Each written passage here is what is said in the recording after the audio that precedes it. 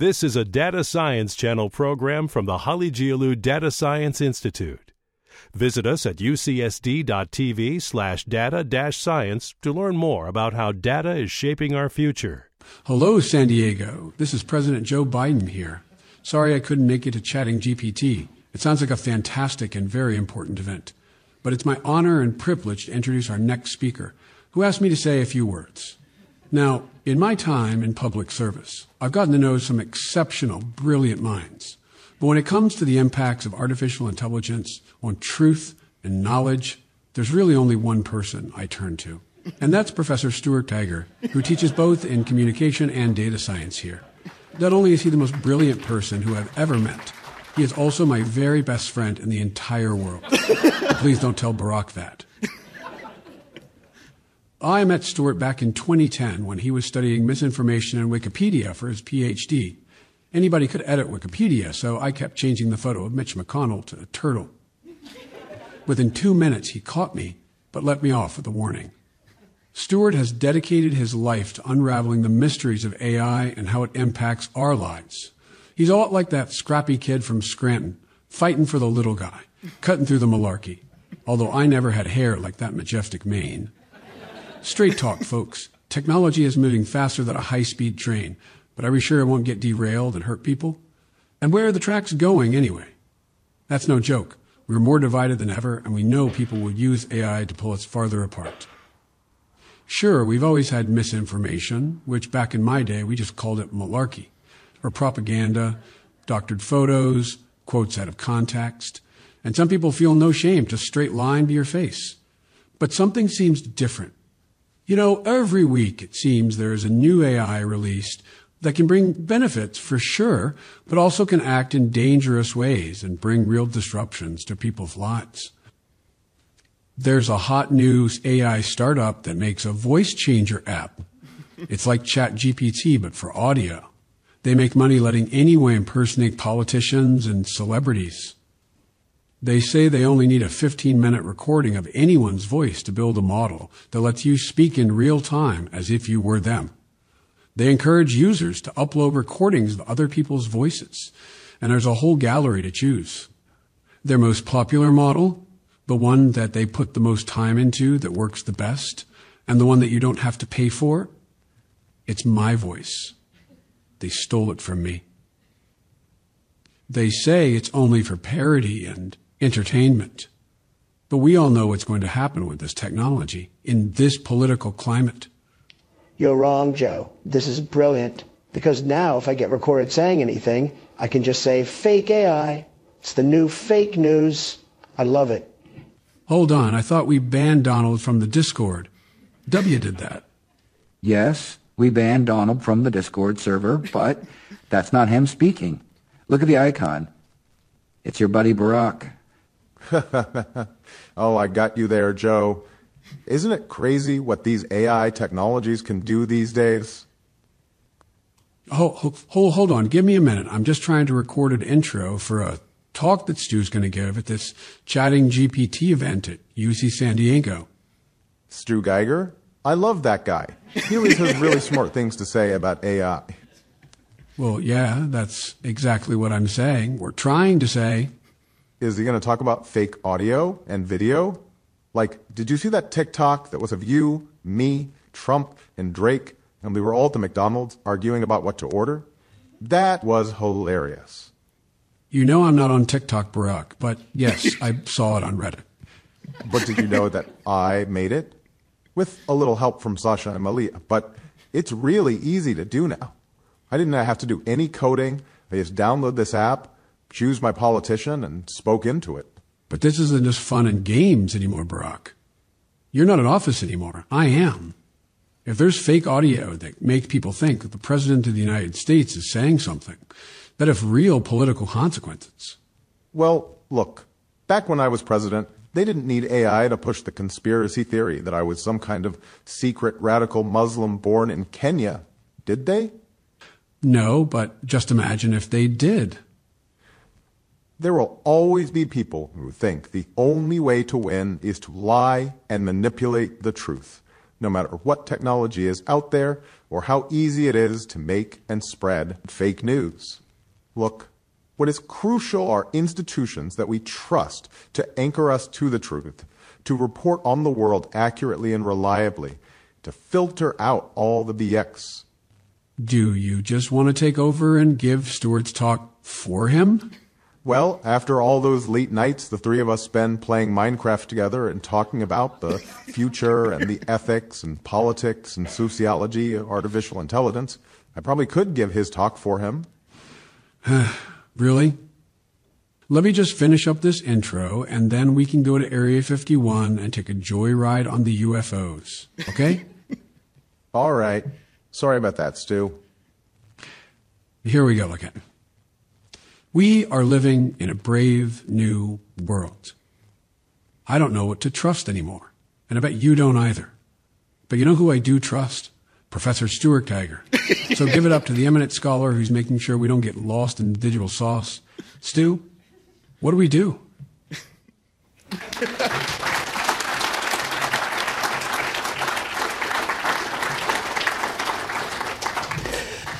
So that took me about 4 hours, and that included the first time I ever used this particular app, and I'm not going to tell you what it is because I don't want to give them free publicity, but this was the first time I ever used it, and a lot of that time was also coming up with the script. You can see here on their gallery, right, famous politicians, celebrities, and again, you can upload, again, requiring no programming experience, no coding, just the ability to take a 15-minute audio clip and turn it into this for anyone else on the internet to use. And this is going to build on some of the things that Professor David Danks was talking about earlier. This should terrify you, right? But I also want to sort of note something that I did, which was that I did something that pains me, which I put a disclaimer there. And I thought that was a responsibility that I ought to do. Right? I'm a big fan of parody. I'm a big fan of satire, of irony. I think that plays a really important role in society and has for millennia. Which, by the way, if you haven't seen the Supreme Court brief that was filed by The Onion in support of a recent case around parody, you should read it because it's a masterwork of the genre that makes the argument that parody performs a very important social function by tricking people into thinking that it is real. That I wanted to have something where if I played that to you without giving the disclaimer, you would have had to exercise your critical thinking skills. You might have actually believed, oh, maybe this guy does know Joe Biden. I don't know. But then slowly, as I pivoted in the style of parody and satire from the serious to the funny and back and forth, making it more and more ridiculous, you exercise your critical thinking faculties. And therefore, you have the unique ability to critique and comment on this. But I chose to undermine, again, I really believe in humor. I feel it's important. I wanted to, make you all laugh, but I chose to kind of pierce and that wasn't as important as putting a disclaimer up, given, the context of where I am. We're at a university. We've got UCTV here. We're presenting to a very large audience. I am speaking directly in my capacity as a professor at a research institution. And so the thing that I was absolutely terrified of, and I think the thing that I decided to do to be a responsible user of this technology, was to put a disclaimer. Because this is the last thing that I want, right? And this is also fake. I'm pretty good at making fake stuff. Right? I also didn't want something like this to happen. Or if it did, I wanted there to be able to be some sort of original record where you could go back, the fact checkers could go back and say, no, this actually was part of this long presentation. Here's the official canonical video. In the same way that we've been debunking misinformation since the beginning of recorded history through institutions. Right? And I wanted to have Barack Obama say that about institutions because I want to believe that we live in a world in which our institutions of truth can protect us from this, that they are flexible, that we had things like this, right, that you might have seen go. And it was one of these things that went viral, actually published before the arrest actually happened, which was a key piece of evidence that was used by all the fact checkers, right, to say, you might have seen this photo circulating around. They didn't use any algorithmic techniques. They didn't have this wasn't a technical solution to this technical problem. It was a social solution to a social problem. That we sort of relied on our existing institutions to sort of triage triage and to say, we had a lot of news organizations there. All of them showed him in different clothing. And these kind of things have been core to journalistic institutions and other institutions whose role in society it is to anchor us to the truth and to filter out all the BS. But we've been doing this for quite a long time. This is the first famous war photo, right? Back in the days when photos took many, many minutes, sometimes hours to produce. You couldn't catch action shots. And it turns out this photo was staged a little bit.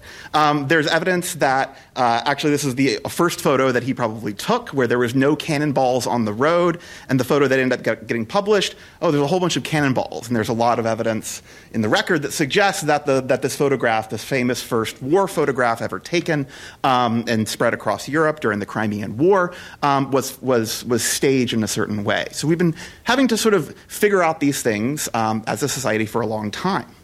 Right? We've also had propaganda for a long time. We've had nation-state level actors and large multinational corporations that have resources who have been able to develop and spread whatever sort of messages they want. We still do it today in analog form, even dropping pamphlets off of to sort of spread a particular message with a particular impact.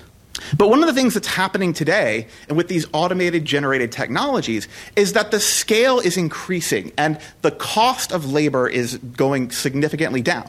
It used to be the case that you had to be a security services of a nation state or a large multinational corporation to be able to have the human labor power necessary to carry out what are called influence operations. But one of the things that we're seeing is that, and you used to be able to, catch people who tried to do it with fewer resources or they tried to do it kind of sloppily, not very well at scale. Right? For example, this is something that kind of made the rounds during some of the Amazon unionization fights where this is clearly kind of a fake account. It's got no history. You can do a reverse image search and find it's a stock photo of a guy who just happens to be a happy Amazon employee who doesn't want to shell out hundreds a month just for lawyers. This was caught pretty easily because they probably didn't put as much work into it. But now we're going to have histories, entire accounts that have histories that seem real going back years. And the tasks and the techniques that we were used to be able to identify fake accounts or things like that, we're going to have to adapt. We're going to have to get better at that. Our institutions are going to have to get better. We're all going to have to get better. But the problem is our institutions aren't in great shape right now. I wish we had a thriving, functioning set of institutions that are enough of them to keep each other accountable, enough of them that are well-resourced to be able to go not just where the news headlines are, but where the next headline might be. But currently, all our from education to science to journalism, right, we are in moments of crisis around this. Right, we are going to be spending a lot more time being suspicious of each other, and that also takes a lot of labor. Right, we can't just put a magnifying glass up. We're going to need new technologies around detection, and some of that is going to have to come from these developers themselves. One of the things that I want to note, though, is that this takes a substantial amount of work. And I want to shift from, this isn't a misinformation story, but there's a famous case of a sci-fi magazine that had to cut off submissions because they kept getting flooded with AI-generated stories. And the editor kind of said, you can see this as a graph of number of submissions per month, and it kind of peaks at December and keeps rising. And the editor said something that I empathize with, and he said he wanted to believe and wanted to live in a world where he could just say, well, if it's AI generated or not, it shouldn't matter. If it's good fiction, we'll publish it. If it's bad fiction, we won't. I want to live in that world where we could apply that, but that's not the world that we live in. This publisher didn't have the labor to be able to do that. It takes time, it takes effort, it takes money, it takes dedication, it takes specialized roles. And so we're seeing this sort of being overwhelmed time and time again, sector by sector. I'll introduce you to Brandolini's law, which is also known as the bullshit asymmetry principle, right? Not a law, but a kind of an idea that the effort in debunking misinformation is much greater than the effort to create it in the first place. The amount of energy needed to refute BS is an order of magnitude or 10 times more than what is needed to produce it. Again, not an exact figure, but it's harder to debunk than it is to spread misinformation. In fact, there's an interesting study that was done where someone actually, for example, lots of parts of the federal government are required to have a public notice and comment period before making major changes to policy. It's in the law. If they don't do this, then it's a violation of the Administrative Procedures Act. So they have to receive comments from the public. And one researcher basically used generative AI to create a whole bunch of content, actually submitted it to the FCC's notice and comment website, and then it did not get detected, and then he took it down right before the end of the notice and comment period. But no one detected it, and he actually had a range of different people look at this text, and they weren't able to detect it as well. But the thing is, he wasn't using ChatGPT, GPT 3.5, GPT-3. He was actually using GPT-2. And it was also the case for GPT-0, I guess, or -1, which is just having this Mad Lib style thing where you're kind of just randomly generating a template sentence over and over and over again. Humans can't detect this either, especially when we're talking about paragraph-level comments or the size of social media posts. But one of the things is this has also been this idea is also kind of aligning and intersecting a bit with classical political organizing techniques. In one sense, this is actually savvy political organizing. Right? There's guides on how to create an email template to help your social media followers flood politicians with messages about the protest. This is one from Amnesty International, right, that's sort of around the no ban, no wall movement at the beginning of the Trump administration that has, right, these sample Facebook posts to copy and paste and maybe modify a little bit, where it's sort of acting also as sort of an artificial organism. And this has been a constant debate, again, pre-AI, but on what is considered legitimate versus illegitimate forms of political organizing. Is this astroturfing, or is this savvy organizing skills in the digital age? So one of the things that I think is also going to be happening is these sort of second-order effects of independent of whether or not things are actually happening on social media, and we actually don't have a lot of evidence to know right now, like, is the GPT apocalypse, misinformation apocalypse upon us now, or how much is it actually happening? We don't really have good methods to detect that. But even the fear of this, I think, is leading to certain initiatives. For example, there's a lot more talk around requiring sort of real name policies or sort of ID requirements to be able to post on social media. And I don't quite know how I feel about that, because I think that can sort of lead down to some pretty dangerous roads as well, requiring to have a government-issued ID to post on the internet. And so I wanted to kind of end by talking a little bit about the responsibilities of developers in this. And so this is the AI voice kind of tool that I shared earlier. They actually have an ethics page on their website. And so I clicked it, as one does. And they first said, yes, we want to help focus on the positive uses of voice technology. Every technologist thinks their technology is ethical because it does what they designed it to do. And we don't ever, we always think the things we want to do are good things, or else we wouldn't be doing them.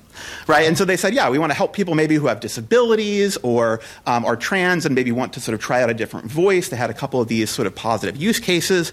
But then they said, we want to help prevent the misuse of voice technology. We provide an API to detect fake speech and prevent misuse, which I think, if they did that, that would actually be, some good due diligence to be able to say, well, maybe if we keep a record of everything that's generated and have some sort of ledger that the fact checkers can go back to, that can plug into our existing institutions that anchor us to truth, and provide sort of resources and documentation so that we can sort of know, this is a variation, slightly blurred to get around the auto detectors, but we found something that this was actually generated in this case before. And so I contacted them on their public forum, and I said, this is great. Where can I find this? And they said, well, sorry, the feature is currently being finalized. It's not available at the moment. So their ethics page contains, am I allowed to say it, a lie? So I think this is also, so to conclude, I think we should be thinking about these in terms of a common problem in society that we've thought about how to tackle before in different sectors, which is externalities. Right? The idea that there is sort of private benefit, right? These companies are making money, they're getting massive amounts of attention, they are causing harms for the entire rest of society. Right? Think about how many labor hours of work, those of you who are in education, have had to put into your own curriculum and thinking about curriculum design and GPTs. That is a cost that the public is bearing for private gains in innovation. Same with pollution, right? You have a private gain to the factory, a harm to the rest of society. And so I think that we should be thinking about these kinds of things that are actually quite similar to other kinds of public policy and technology problems we've been dealing with for a very long time. And so I want to conclude by saying also that this is something that plugs into existing institutions and existing markets, right? There's a market for disinformation. There is demand for disinformation, right, from society. And the fact that we have increased supply and it's a lot easier to generate it, right, is independent also of the fact that there's demand for it as well, that there's big money to be made. And so, for example, if the Federal Trade Commission has authority, standing from Congress to be able to regulate unfair or deceptive trade practices, and I think it might be worth considering if sort of certain kinds of use, disingenuous use of this or non-labeled use in a commercial context or in the context of a political campaign might constitute unfair practices, which we already have laws against regulating. And so this might, not stop every single person, but if you want to be a part of this, if you want to, use this kind of technology, as part of existing institutions, existing organizations, existing companies, right, we have very strong things like whistleblower protections to be able to do this. And I think that, there's a lot of things to be done in talking about technological solutions, but I don't want us to also forget that we have social and political institutions that have been trying to deal with problems like this for a long time, not just fake news, but, from tax fraud to insider trading to sort of violations of internal government policies. It only took one person to bring down the entire NSA kind of spying regulations when Edward Snowden leaked that. There's all kinds of these different sort of ways. And so I think that we need to be thinking about these things together and thinking about, especially the role that technologists play in their responsibilities to society. Thank you very much.